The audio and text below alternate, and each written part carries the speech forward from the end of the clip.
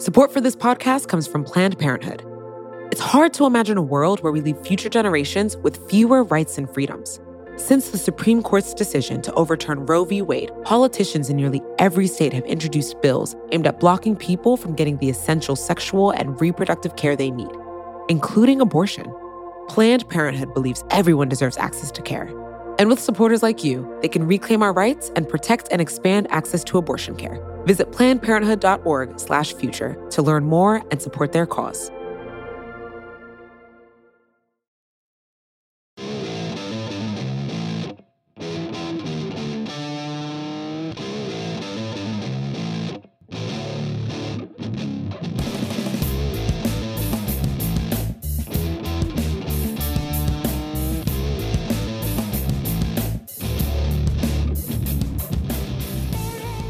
Hello, everyone, and welcome to episode 326 of the Talking Chop podcast. I am your host, Brad Rowland. It's now November as we record this. It was a long night. The Braves had moments of high highs and then very, very low lows. And in the end, the series is going back to Houston with the Braves leading 3-2. I am joined on this, I guess, less than celebratory evening by Scott Coleman. Hello, sir. It was the best of times, and it was the worst of times. And man, I really thought after that first inning, we might be on our way. And the good news is, big picture, the Braves have 2 games left. They have to win 1 out of those 2 games and they're World Series champions. But to lose this game after the way it started is just a backbreaker. And let's just hope they can pick up the pieces and find a way to win 1 more, because tonight's loss was very frustrating and just tough to watch as a fan. It certainly was. If you were to lay out a brutal circumstance, this is one of the options. Maybe it would have been worse to lose a lead late rather than early, but to have the euphoria of the explosion that was the first inning and then have it basically go the other way as sharply as possible. The Astros dominated the rest of the night. Not a whole lot of fun at the office. On the bright side, I guess the trends, if you want to get into that, the last team to clinch the World Series in their home ballpark was back in 2013. Kind of a weird stat, but the Red Sox were the last team to win the World Series at home. So if the Braves do it, that streak will now continue. They had a chance to break that streak tonight, but now if they win, the no longer winning in the home ballpark will continue. So we'll get into everything from the Duvall Grand Slam to the Freddie Freeman home run to the handling of Tucker Davidson to AJ Minter's less than stellar performance, Drew Smyly, Brian Snitker talk. Less positive, I'll say, as a spoiler alert for this podcast. We've been pretty high on Snit in the playoffs, not tonight necessarily. But we'll start at the beginning as we always do. I'm glad you said it though before we dive in. I'm glad you said this. We'll kind of reemphasize this, but the Braves are still favorites in this series. This is obviously a brutal night, but they now have to win 1 of 2. And even if you think pessimistically of the Braves and give them a 40% chance to win each of the next 2 games, if you combine the odds, they're still favored to win the series. So, and frankly, if you would have told us that going into this series that after 5 games the Braves are going to be ahead 3-2, I think you got to take it, man. You take it. I mean, as amazing as it would have been to see this team clinch on their home field and send the battery into just an absolute frenzy. Now the Astros are a good team, and they've strung together some hits in this series, and their bullpen for the most part has been strong. But you're right. I mean, obviously tonight was not good, and I think we're about to jump into the many bad things post first inning. But if you would have told us a week ago they'd be up 3-2 after 5, I think you'd take it. Yeah, we did a good job there of couching and at least providing some positivity. We're going to not bury everything on this podcast, so a good start there. But let us dive in. I'm going to ask you, as we often do on the show, to go back a few hours to before the game started and the news that the Braves were going to start Tucker Davidson in this game. Davidson, who we talked about briefly earlier on over the weekend, was added to the roster because of Charlie Morton's injury. He's only had 5 career starts in the major leagues. The fun fact that Fox kept using and that I will reference now is that he watched Game 1 of the World Series from a Courtyard by Marriott lobby, which is an insane thing to have happen. A guy to be a starter in Game 5 of the World Series and not even be with the team during Game 1. Obviously, the start was fine. The first inning, I don't think he looked incredible, but he got 3 outs and 3 batters with a hat tip to a double play. But even before that, though, like I guess I just wanted to ask you before we dive in, like, what did you think of that maneuver? Because it was sort of what struck me was that it was in contrast to the previous day when it didn't work, but they tried the Dylan Lee opener and then leaned on Kyle Wright. And this in this circumstances, it seemed like they just were intent on not doing that again and wanted to give the ball to the long guy right away. And it started out okay and didn't end okay. So when it was announced today, I was okay with it. Like I wasn't, banging the wall. Like, what are they doing? This is terrible. But last night, I thought and I would have started AJ Minter, especially after he did not pitch yesterday. Um, Minter has experience opening games, and I can understand the argument for saving him for the middle or late innings. I get it, but because he has some experience with it, and I know he was not great this evening, but again, you talk about my thoughts before this game started. I Right. would have gone to AJ Minter and basically said, AJ, you're going to throw until you can't throw anymore. We have seen him cover multiple innings in this series, so he's certainly capable of doing it. Who knows how differently this game would have played out if AJ made the start. Again, Tucker was not terrible by any means. I think he was put into a tough situation by his manager, which we will talk about in a little bit. But um, I didn't hate it. I'm a fan of Tucker Davidson. I think he has a future at the big league level, but he is not who I would have gone with as my top choice, even if I didn't think he was a terrible choice by any means. We are on the same page. I know Eric said the same thing you just said on last night's podcast. Less than 24 hours ago, talked about how he would have started Minter in this game, so that's not revisionist there either. I'm okay with any number of things that they could have done there. I didn't mind him starting. I thought the leash should have been a lot shorter, which we'll get into in a second. But it's a tough spot for him. Obviously, he's not pitched in the major leagues since June, and June is a long time ago. But I wanted to at least get that out there and get that on the record for how we thought about it. Now we'll pivot to probably I guess only really the only positive inning of the entire night for the Braves. They score 4 runs in the first inning. Soler rockets a single, as he is wont to do. Alex Bregman couldn't scoop it at third base, which kind of got my brain working. Like, maybe Houston's just going to melt here. I'm not sure what's going to happen. It's one of those like narrative things, but it felt for a second like they might melt. Ironically, Freddie Freeman, who's been great, made the only out at the beginning of the game. He flew out. Ozzy, though, this actually ended up being huge, and I almost forgot about it, to be honest with you. But he beats out a potential double play ball because of a slight bobble by Correa. He was busting down the line, and that would have been the third out of the inning. And clearly they lost this game anyway. But if that's the third out, then none of that stuff happens. But from there, Riley singles. Albies does Albie stuff and challenges Yordan Alvarez, who is a terrible left fielder, as discussed multiple times so far. Pushes all that. They walk Eddie Rosario, and Adam Duvall, podcast hero. We love Adam Duvall. At least we have for a long time, and kind of have ridden for him. And just hits a first pitch out of nowhere grand slam to right field, and he knew it right away. I mean, I didn't know it right away, to be honest. I wasn't sure if it was going to be a double or a fly out or a home run, but if you watch it back, he bat flipped. He knew, like, it was gone right away. And the pop at Truist, I know people that were there. We were not there, obviously, because we're recording this podcast, but I know a lot of people that were there on this evening, and the pop was legendary, apparently, for that moment. And if you saw the replay, you can kind of tell, even through the TV and all the alternate angles, like, just how nuts that moment was. And I don't want to breeze past it too quickly because that was a lot of fun in the moment. It felt like it was a moment that we would remember and talk about for years to come, and we may still do it. You're right. It was an incredible moment, a first inning grand slam in the World Series on a night when you can clinch. It was crazy, and it's good to see Adam Duvall get going a little bit here. He's been okay in this series. He hasn't been tremendous, but he hasn't been a black hole.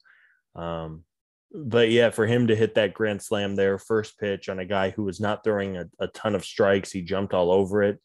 And yeah, man, 4-0. It really did feel like we were on our way, and it was as good of a start as you could have possibly hoped for. But unfortunately, as we know, for the most part, that was kind of the beginning of the end, which is crazy to think. And when you're up 4-0 that early. Yeah, craziness. I mean, you mentioned the first inning aspect. The first time anyone in a World Series game has hit a grand slam in the first inning since 1960. It's a long time.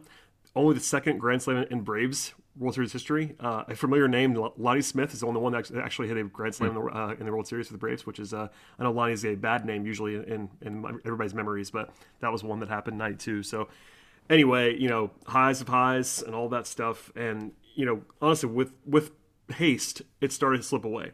So it wasn't like they held this lead for 3-4 innings of 4 runs and it was kind of just cruise control and then they hit a hiccup. It was kind of right away. In the second inning, Davidson enters trouble pretty quickly with a single and a walk allowed with 1 out. I kind of tweeted this in real time to hold myself accountable. I was surprised no one was throwing in the bullpen before he pitched to Alex Bregman, who was the 4th batter of the inning.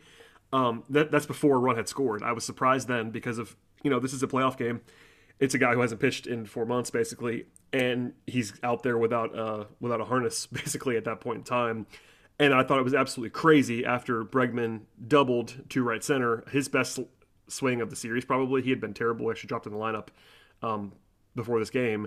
But I thought it was actually just kind of nuts that no one was up after that. I couldn't believe that Davidson was still pitching after he had just allowed single walk double in a World Series game. I just was baffled by that. Yeah, it felt like it just kind of took all the air out of the stadium, didn't it? I mean, did you get that vibe? The shutdown inning thing, I never know. I mean, sure, of course you want a scoreless inning after you score some runs. I mean, naturally, but it did it for as much as as much positive energy was flowing after that first inning, and everyone was feeling really good, and the dugout was loose and alive. Just so quickly, you're right. I mean, you give up that double to Bregman, and then Martin Maldonado, who has become a villain suddenly, even though he is not a very good hitting catcher historically. He hits that deep sac fly to center field, and then your lead is cut in half. And thankfully, they get out of it. It's still 4-2. You're still up 2 runs, and you'll take that. But it was just a real buzzkill is really how it was. And I was surprised too that I wouldn't have been surprised if they left, if they only let Davidson handle the first inning and then just basically go inning by inning from there. I was surprised he was out there. And after Bregman's double, I'm surprised that he continued to be out there. And of course he continued into the 3rd inning. And that's kind of for me where the wheels started to fall off. I mean, the fact that they had no one throwing was an indication. And, we talked about it a little bit, I think on Twitter, maybe even wrote about it on the site, but Snit pregame kind of alluded to the fact that it wasn't going to be an opener. Like the way he was talking, it was not like he was throwing him for an inning. It was, we're going to let Tucker go until he can't go anymore, which I get it because he's stretched out as a starter. But at the same time, we talk about it all the time, but you have to have a short leash in the World Series for a guy who's not an established entity. He's made not 4 starts. Yeah, right. There's not Max Scherzer or Jacob deGrom. Like you have to. That frustrates me to know that he went into the game not having an immediate plan. Yeah, I mean, he didn't flat out say that, but like every indication Snitker gave was that he was going to be treated as a starter and not as an opener in this game. So whatever you want to make of that, which is kind of what I mentioned earlier. Like it was in direct contrast to yesterday. And again, I know it didn't work with Dylan Lee, but the synergy of that, where like one day you against the same team, you're thinking we're going to use an opener, and that gives us the best chance to win. And then the next day, it's the exact opposite of that. I don't really understand the logic there. I'm not even sure where I fall on which one is better, but I don't really understand the synergy. Anyway, so Maldonado, we'll come back to him later on. My gosh. People wanted to walk him, which I thought was nuts in the second inning because Maldonado was bad. And also, like, it was a situation where you would do that. Valdez hit for himself, which was actually, I thought was a gift. Like, we didn't know he was going to be as bad as he kind of was in this game. I thought he was pretty terrible, honestly. I couldn't believe he hit for himself, to be honest, because it was kind of the same thing. The Astros are shorthanded too. Like that's an underplayed story. I feel like all the attention's been on the Braves not having starters, but the Astros kind of don't have any pitching either right now. And maybe that's why Dusty let him hit for himself, but that was probably a gift, to be honest. And Davidson, I want to at least mention this in the second inning because of the fact that he came back out in the 3rd, which is, he basically bailed on his fastball. I will give a hat tip to Carlos Collazo, former co-host of this podcast, for pointing that out to me originally, and then I was tracking it from there. He threw 3 fastballs out of 21 pitches in the second inning. Davidson just kind of bailed on his fastball. Like he couldn't. And that was for me a dead giveaway that he was not trusting his stuff in that spot, and that was scary. And given that he had clearly not pitched well in the inning, like flat out had not pitched well, and then you come out in the bottom of the second and he hits for himself. And there was a brief moment where I thought maybe Snit's just being really conservative because and doesn't want to waste a pinch hitter here. Yep. But at the same time, you could have done what Houston did and hit Max Fried if you were going to do that. Max Fried is maybe not Zach Greinke, but close in terms of like a good hitting pitcher. And clearly that was not the plan because he gave Davidson the ball again in the third inning. So none of this is revisionist. As always, if you're a new listener, we kind of talk about this stuff in real time, but also make notes, and that's why I hold myself accountable. I just couldn't believe he hit for himself, and I couldn't believe he left him in the game. I am the same way. I was kind of hoping. Again, I don't want to pile on Tucker Davidson here because no, it's not his fault, man. I mean, it is and it isn't. You know what I mean? Like he's a professional baseball player, but it's a tough spot for him, obviously. Right. He, as you said, he was sitting in a hotel lobby 5 days ago, not expecting to pitch, and then he's suddenly the Game 5 starter with the chance to clinch. Yeah, I mean, I was hoping that sure, if you had nobody on base in the bottom of the second and didn't want to burn one of really the four guys who you can pinch hit with, I get it. Like save them. If there were bases loaded, sure, maybe you handle it differently, but I don't believe any base runners were on at that point. So I figured that Tucker was done, and then he comes out for the third. And that's where I'm like, what are you doing here? Like, other than Kyle Wright, the whole bullpen is available. It's not like they played 16 last night and half of your guys are down. Like, what's the thought here? And then again, it was just kind of falling off the cliff, right? I think the Fangraphs win chart had the Braves at 84.3% after that grand slam in the first inning. And then it just gradually kept dropping and dropping and dropping. And the third inning was really when it started to change once and for all.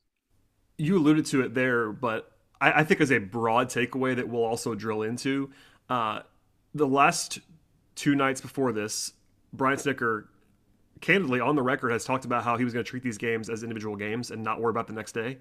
And it seemed like he worried about the next day in this game. It seemed like he was using his pitchers to try to eat outs and not use his bullpen in this game.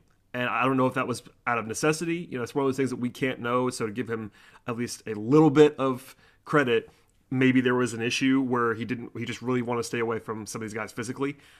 Aside from that, I don't really understand what the plan was here. And I know, maybe coming into the night, you would have dreamed about getting 4 innings from Tucker Davidson, like the way that you did with Kyle Wright last night. But that also, you have to be able to pivot from that.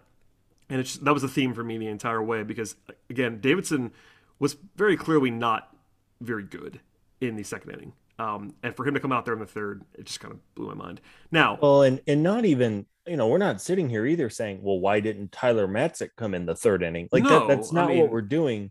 But I think at that point, it was very obvious. Not only was Davidson not particularly sharp, but it was the second time through the lineup for a guy who clearly didn't have a fastball, as you just alluded to. Like, the Astros lineup is very good. It's patient, and they have a lot of veteran hitters. Like, they're going to pick up on those things. That's And I guess in Davidson's defense, the third inning started off with an error. It was a costly error. So it wasn't if he was just giving up home run after home run and just getting pounded. But I was surprised he went back out for the third. I would not have sent him for the third. And as we know well, it was not a good inning. It did not go well. So again, even though with the caveat that Dansby, and by the way, the infield defense, the middle infield defense, which is usually a huge strength of this team, has been terrible. Ozzie can't throw the ball right now for some reason. Anyway, so yes, a little bit of a hat tip to Davidson for getting a ground ball in that instance. But honestly, Altuve swung at ball 4. That was literally ball 4. It was not close to the zone. And Altuve is an aggressive guy, to say the least. But it was probably going to be a walk if he didn't swing. Then he walked Brantley. And by the time Davidson left the game after 2 batters in the third, he had thrown. This is per Statcast. Only 33.9% of his pitches were finishing in the strike zone. So basically, he had more strikes than that because guys were swinging, but he just was not finding the plate in this game. It's hard to be successful. You can't do that. So anyway, they take out Davidson at that point. That was pretty much the last possible moment to do that. He should have came out well before that. They bring in Jesse Chavez, and that was fine. I had no issue going to Chavez there. Is he as good as Matzek or Minter or whoever? No, he's not, but they kind of trusted him. He's been that like fifth, sixth guy that they kind of trusted. I didn't hate that too much. But he gives up a rocket double to Carlos Correa, got an out against Yordan Alvarez, and then he actually gets a ground ball to Yuli Gurriel, but given what he was left with, that was enough to tie the game. Got out of it from there, despite walking Kyle Tucker. Got bailed out a little bit. Chavez was not very good in that inning. I guess it almost felt like, not fortunate, but it could have been worse than 4-4 with the way that inning actually unfolded, given the way that Davidson and Chavez both pitched. But at the same time, your lead evaporates within, I almost said 10 minutes of real time, which is just not at all true. This is the slowest paced game in the world for the first half of this game. But within 2 innings, your lead just disappears. Yeah, and you're right. I mean, despite being up 4-0 so early, the fact that it was 4-4 after 2.5, 3 innings, however you want to look at it, you're like, okay, like obviously you wish like everyone was dreaming of a low stress World Series winner, right? Like a game the Braves win 11-2. Wouldn't that be something? But yeah, it's 4-4. It was not great, but again, you're not losing at that point. And as we'll talk in a moment, Freddie Freeman stopped the bleeding in a big way shortly after, which was really important. It felt big in the moment, but again, it unfortunately was not too much because after the third inning, it was really all Astros from that point. And yeah, it was a man. It's just such a frustrating game. I sense the burden on your voice right now. Clearly everybody knows Freeman had the monster blast in the bottom of the third, tied for the longest home run he's ever hit by Statcast, which is nuts. Crushed it. 460 feet, just an absolute bomb. This is a personal anecdote. My brother was at the game with his fiance this evening, and the ball landed 5 rows right above his head. Like he literally, it went over his head and landed 5 rows beyond him. And I told him he probably should have jumped higher. But stand on your seat. Yeah. Whatever he could do to make a play there would have been nice. But no, it was a fun moment in the moment because honestly, again, this is revisionism now, I suppose, but once that happened, it was like, oh, this might be okay. Like, yep. It's 4-4 and you kind of blew it. It's this big letdown, but you don't wallow. You don't just like kind of pack it up and let things go. Freddie does that. And then later in the inning, I mean, they chased Valdez from the game and he was getting blasted. And then Duvall has like he has a 12 pitch at bat. And he's not exactly a guy that I think about like grinding at bats like that. And he really had an awesome at bat, like a six foul balls, ends up being a pop out, but like they were still dialed in. Like nobody was packing it in at that point in time. And suddenly you're winning again. It's like, okay, this might be fine. Yeah, this isn't so bad, right? You're right. I mean, in the moment, I think I tweeted or texted you or something, but I said that felt big. It was a big home run in the moment to the wind had been out of your sails. It was 4-0. Suddenly it's 4-4. But then to hit that home run there from team leader, team captain, whatever you want to call him, Freddie Freeman, it felt big in the moment. And it did hold for a little while. The positivity and the lead did hold for another inning, but unfortunately for the Braves, that was really the last offensive threat mustering. I don't know what you want to call it, but it was really the last good thing to happen offensively for the team tonight. Yeah, honestly, that's unfortunate, but it's absolutely the truth. All right, we'll get into the decision making from this point forward in a moment because that's really all there is left to talk about because of what you just said. The offense just kind of let them down from that point in time forward. But before we get into all of that really, really fun topic, a word from our sponsors on the podcast today. Support for this podcast comes from Planned Parenthood. Your body is your own. That's why Planned Parenthood is committed to ensuring that everyone has the information and resources they need to make their own decisions about their bodies, including abortion care. Today, lawmakers who oppose abortion are challenging Planned Parenthood. Affordable, high-quality basic health care for more than 2 million people is at stake. Planned Parenthood believes that health care is a basic human right. That's why they fight every day to push for common-sense policies that protect our right to control our own bodies. They also work tirelessly to oppose the onslaught of new policies aimed at interfering with personal decisions best left to patients and their doctors.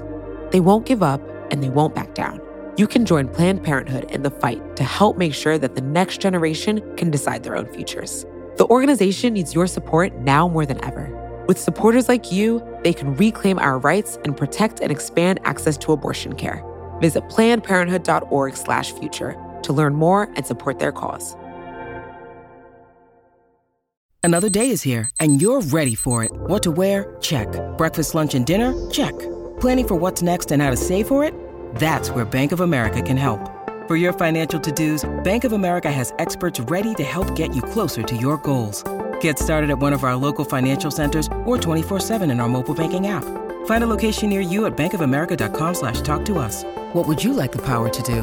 Mobile banking requires downloading the app and is only available for select devices. Message and data rates may apply. Bank of America N.A., member FDIC. All right, Scott. The fifth inning, we'll pick up there, and that's with A.J. Minter. So Minter did come in the fourth, actually just completely dominated Michael Brantley for one plate appearance. A 3-pitch strikeout of a guy who does not get embarrassed like that, and he really kind of embarrassed Michael Brantley. So you're feeling good about A.J. Minter, to be sure, at that point in time. Gives up a leadoff single to Correa and then another single to Gurriel.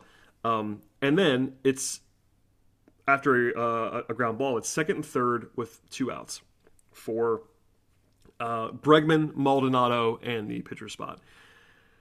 This is one where I saw some numbers guys that did not like this decision. I said it in the moment, and I will still defend this one. They intentionally walk Alex Bregman to get to Maldonado.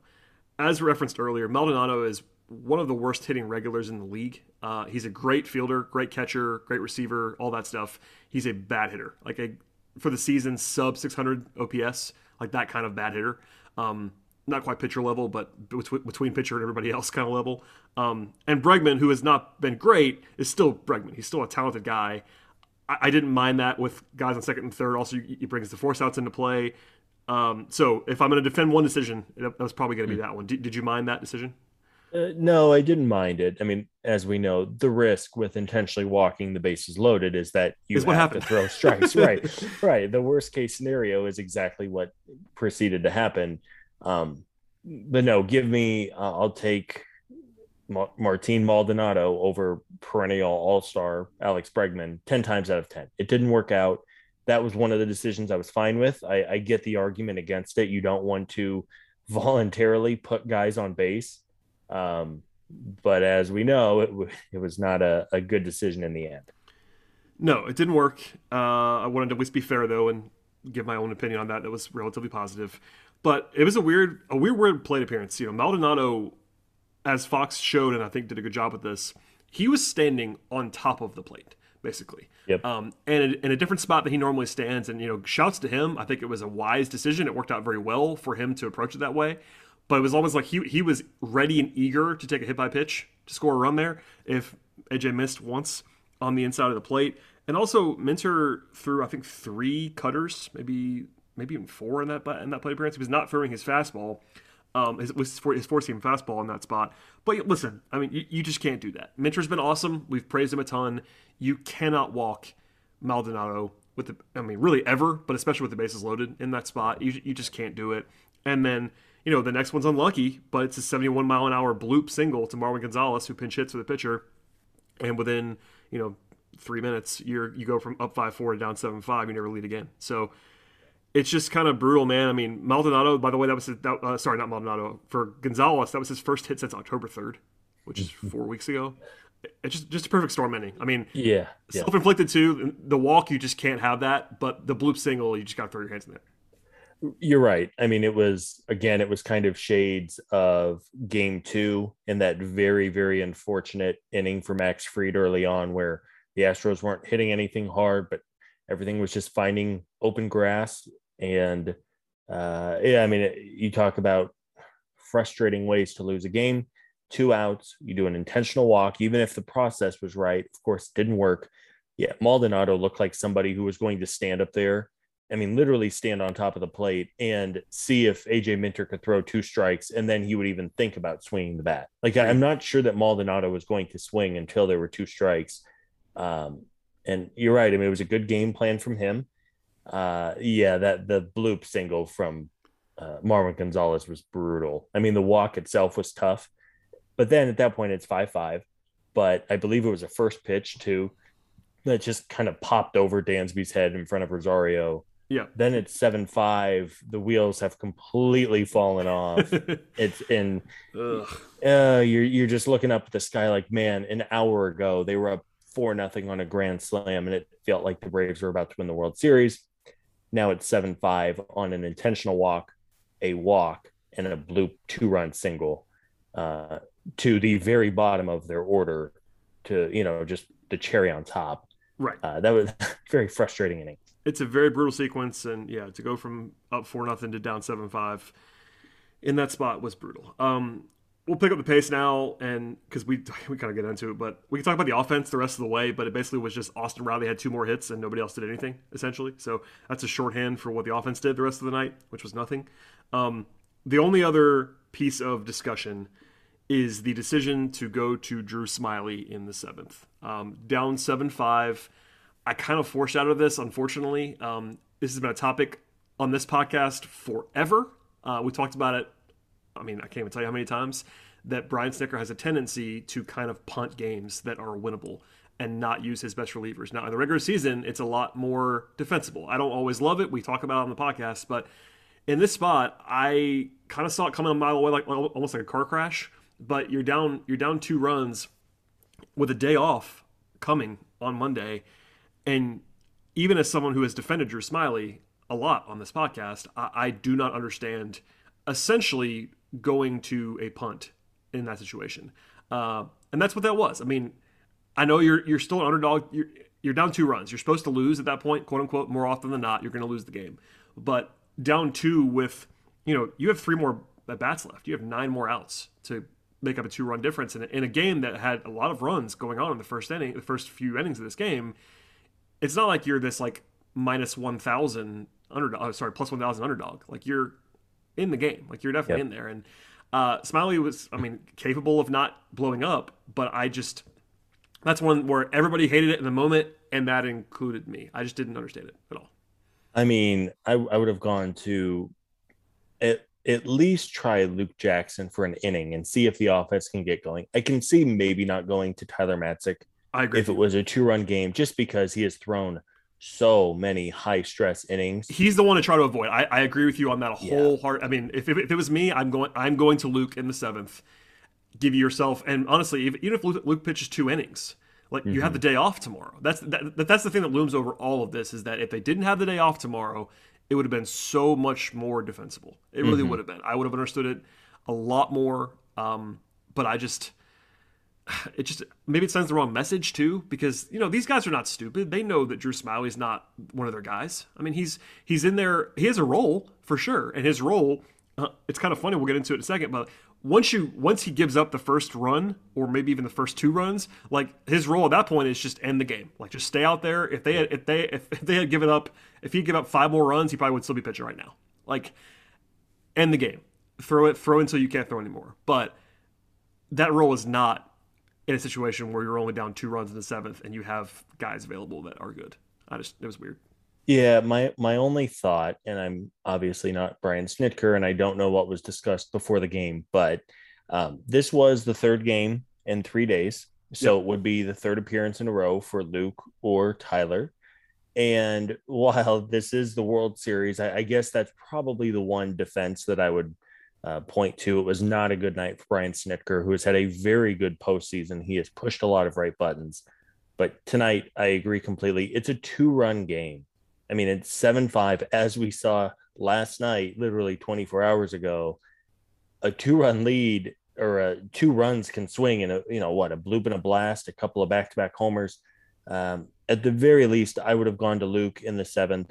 Smyly ends up giving a hit to that guy again, Martin Maldonado, to make it 8-5. And not that the lineup did really anything tonight after Freddie's home run in the 3rd, but just psychologically, the difference of a 2-run deficit versus a 3 or eventually a 4-run deficit feels like a lot. And it was an odd decision. Again, I guess if you want to defend Snitker, you don't necessarily want to burn out Luke or Matzik before game 6 and or 7, but it Yeah. was I mean, with good reason, it was a highly questioned move and it didn't work out. I'm glad you said that in that way, because something we try to acknowledge on the podcast is that there are things that we don't know. And one of those things is pitcher availability, pitcher health, pitcher freshness, whether Tyler Matzik came in today and didn't have his arm. Like, that's the kind of stuff that we'll just never know. Now, Luke and Will Smith did media before the game and were very loose, and it seemed like they were not going to be like unavailable on this night. So that's the one other thing that's kind of weird about this, is that, you know, it's a little bit of a nitpicking thing, but yes, there is some value to not having pitched those guys tonight. I will say that, just as in the interest of fairness. But I think down 2 is different than down 4. If it's 9-5 in the 7th and you want to pitch Drew Smiley, I don't have a problem with that at all. I really don't. But at 7-5, and this is honestly, comes back full circle. This has been what we've said forever about Snit, is that he'll treat a 2-run deficit like it's a 7-run deficit, and that's just one of the things that we talked about forever. So it was like such a flashing light for me that I just could not believe it was happening in this situation, because we've harped on it for so long, and it happened right in front of our eyes tonight. All right, that's enough of that. But yeah, I mean, from there, nothing really matters. You give up another run in the 7th. Smiley does. 1-2-3 inning in the bottom of the 7th, which is what I kind of gave up, to be honest, was when the top of the order went 1-2-3 in the bottom of the 7th. I don't want to pile on here, but Ozzie Albies has been terrible, and Ozzie's a great player. We are very pro Ozzie, but he is 0 for 10 in the last 3 games. Is it worth moving him out? Kind of like what Houston did, shake up the order a little bit. It's been a talking point a lot. I mean, I wouldn't have a problem with it. I also don't have a problem not hitting him there just in general. Like, Ozzie is a guy who brings value in a lot of different ways. It's not like he is this great pure hitter. You know what I mean? Mm-hmm. Like, where you have to have him in that spot in the top 3.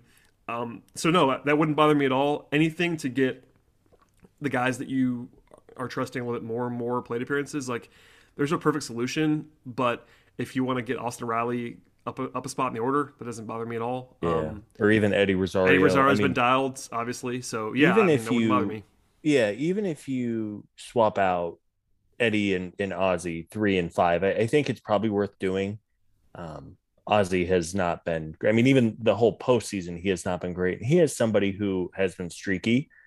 He is a very good player, as you said, but he is notoriously streaky. And right now he's had a couple moments he's gotten on base a little bit, but he has just not been the old clutch factor.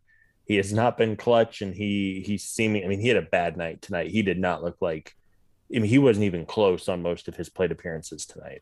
No, he wasn't. And we talked about it, I think, once earlier tonight, but the defense too has not been good for Ozzie. I mean, he had a couple of, Freddie bailed him out on a throw that was just terrible. Like, a pretty routine play that Freddie had to, like, really, really stretch and dig on, that shouldn't have been that difficult. Like, he's just kind of in a funk right now, it seems like. And Dansby's been pretty bad too, outside of the homer yesterday. But yeah, just something to circle. I want to, because, not that the lineup has been fantastic overall, but Ozzie, I feel like, is standing out in terms of how much he's struggling at the moment.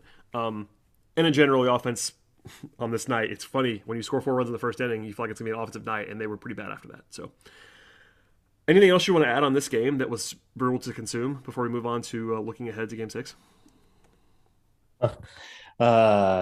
No. I have more notes, but, like, why? You know what I mean? Yeah, that was bad. Let us put it out of our memory post first inning and go win one of these 2 games in Houston. Yeah, so speaking of that, now, of course, they had the off day on Monday to travel and rest. And then I think we know that it's going to be Max Fried in Game 6. That's been the plan all along. I found it funny that on the Fox very brief pregame show between football and baseball, there basically one question they asked to the panel was whether Fried should have gone on 3 days rest, as if that was ever on the table. And by the way, it wasn't ever on the table for a team leading 3-1 that famously likes to give Max Fried extra rest, not less rest. He was never, ever pitching tonight. And if Max was on like a 20 inning scoreless streak, right, then maybe. Yeah, exactly. But it has not been the case for Max. And we hope that, again, he was not terrible in Game 2 by any means. He just had that one bad kind of unlucky inning. But yeah, there was no shot. No, and you mentioned it, but, like, his numbers the last two outings. He was good in the first two outings of the playoffs this year, but his last two outings, I do think this is probably overstating how bad he was, but the numbers are ugly. 9 2/3 innings in the last two starts, 18 base runners. That's almost a 2 whip, which is not what you want, and 11 earned runs. So his ERA is like north of 10 in the last two outings. I am not panicking about Max Fried. I think if you give me a choice whether to have Max Fried on the mound or anybody else on the Braves roster right now, I choose Max Fried in terms of a starter. But it's worth noting he's not been his best self. Now he does have an extra day off, so that's good. You get you get 4 days rest. You're back to normal. But I don't know, man. We'll see what he has in this game. The Astros do not have a whole lot of options either. Dusty Baker, I guess on the Fox broadcast after the game, essentially confirmed, or not quite announced, but said that they were leaning heavily towards Luis Garcia on 3 days rest. Garcia has pitched in the series already. He was the Game 3 starter for Houston. Was not great, was not terrible. He did walk 4 in 3 2/3. And also had 6 strikeouts. So kind of a high volatility guy. So we've seen him. He's a relatively young right-hander. I think he's 24 years old. So they were going to probably use Urquidy, at least on paper, but he ended up pitching in this game.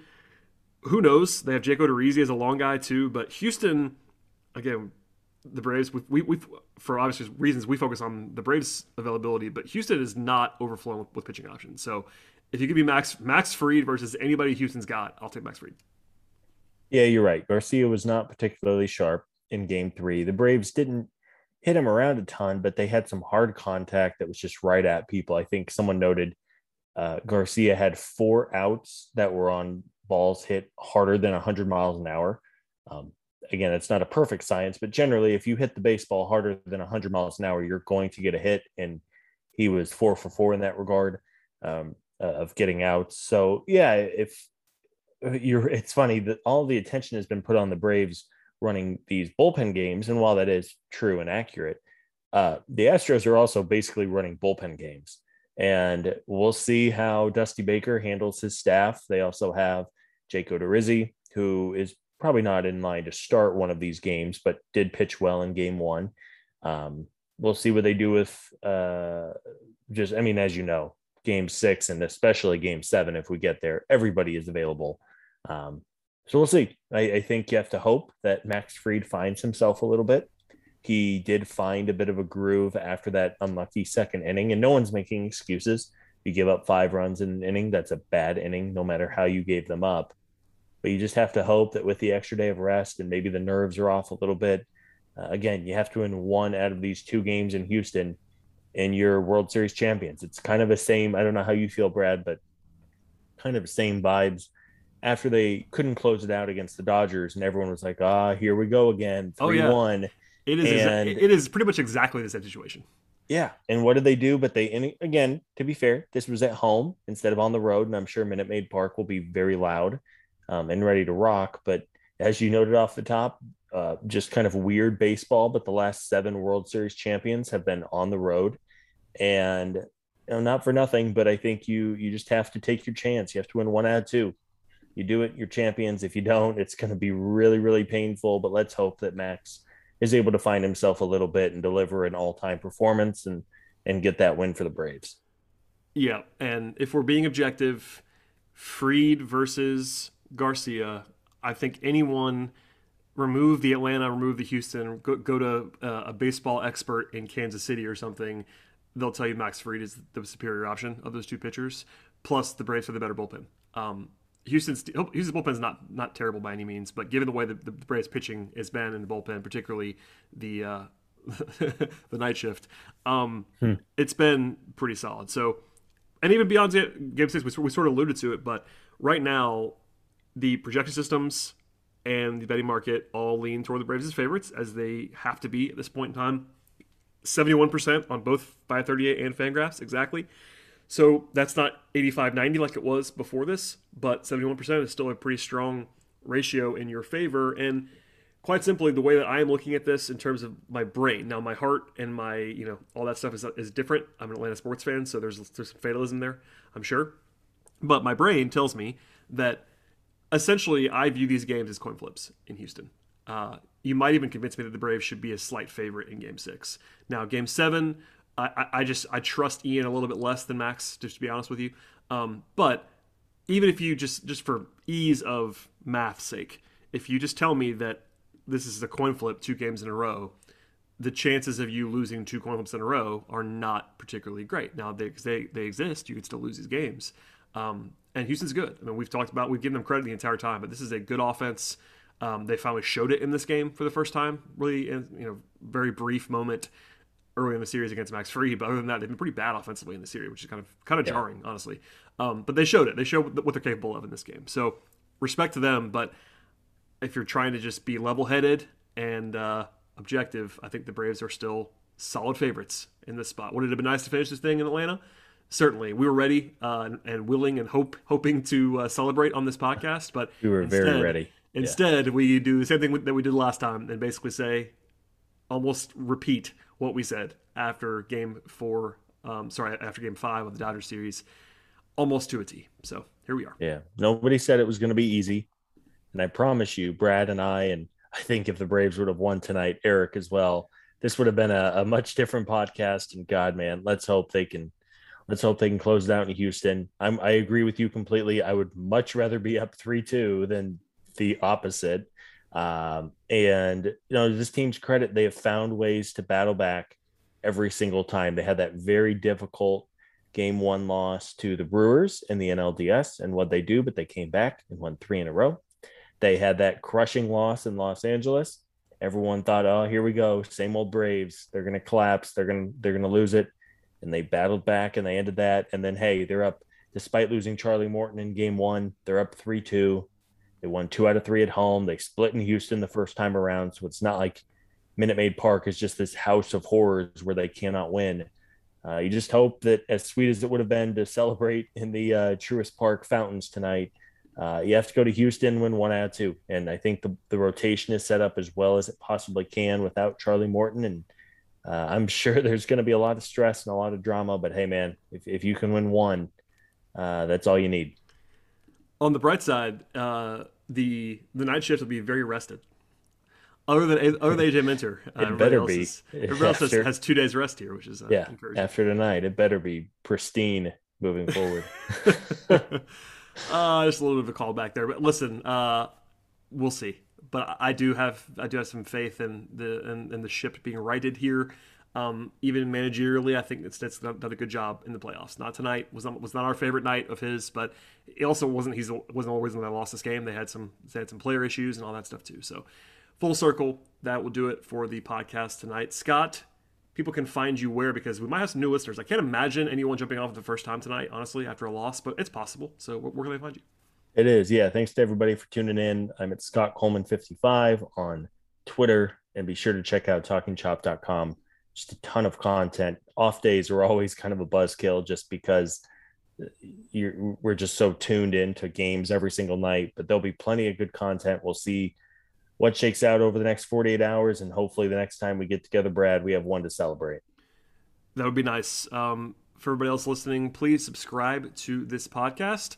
It helps us greatly if you download current episodes and also old episodes. Any kind of click around that you can do on whichever podcast platform. We're not above asking for that and pleading for that to support the podcast, but also 5-star reviews and ratings and subscriptions, and obviously check out the site as well. You can follow me if you'd like to at BT Rowland. Follow the site on Twitter and on all platforms, honestly, at Talking Chop. And yes, thank you for listening, everybody, and we'll see you after Game 6, but also in between there, I think we'll have a podcast from our friend Sean Coleman on the Daily Hammer on Tuesday morning. So if you have any doubts at all, subscribe and you'll just have it arrive right in your inbox when it drops. So thanks for listening, everybody. We'll see you next time.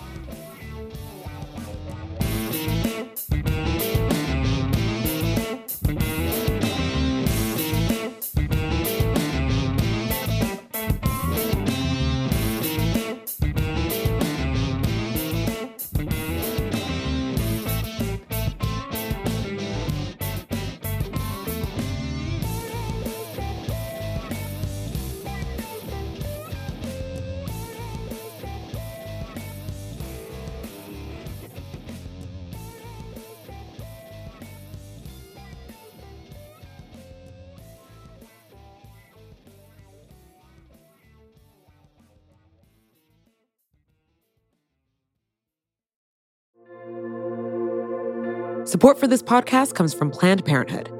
It's hard to imagine a world where we leave future generations with fewer rights and freedoms.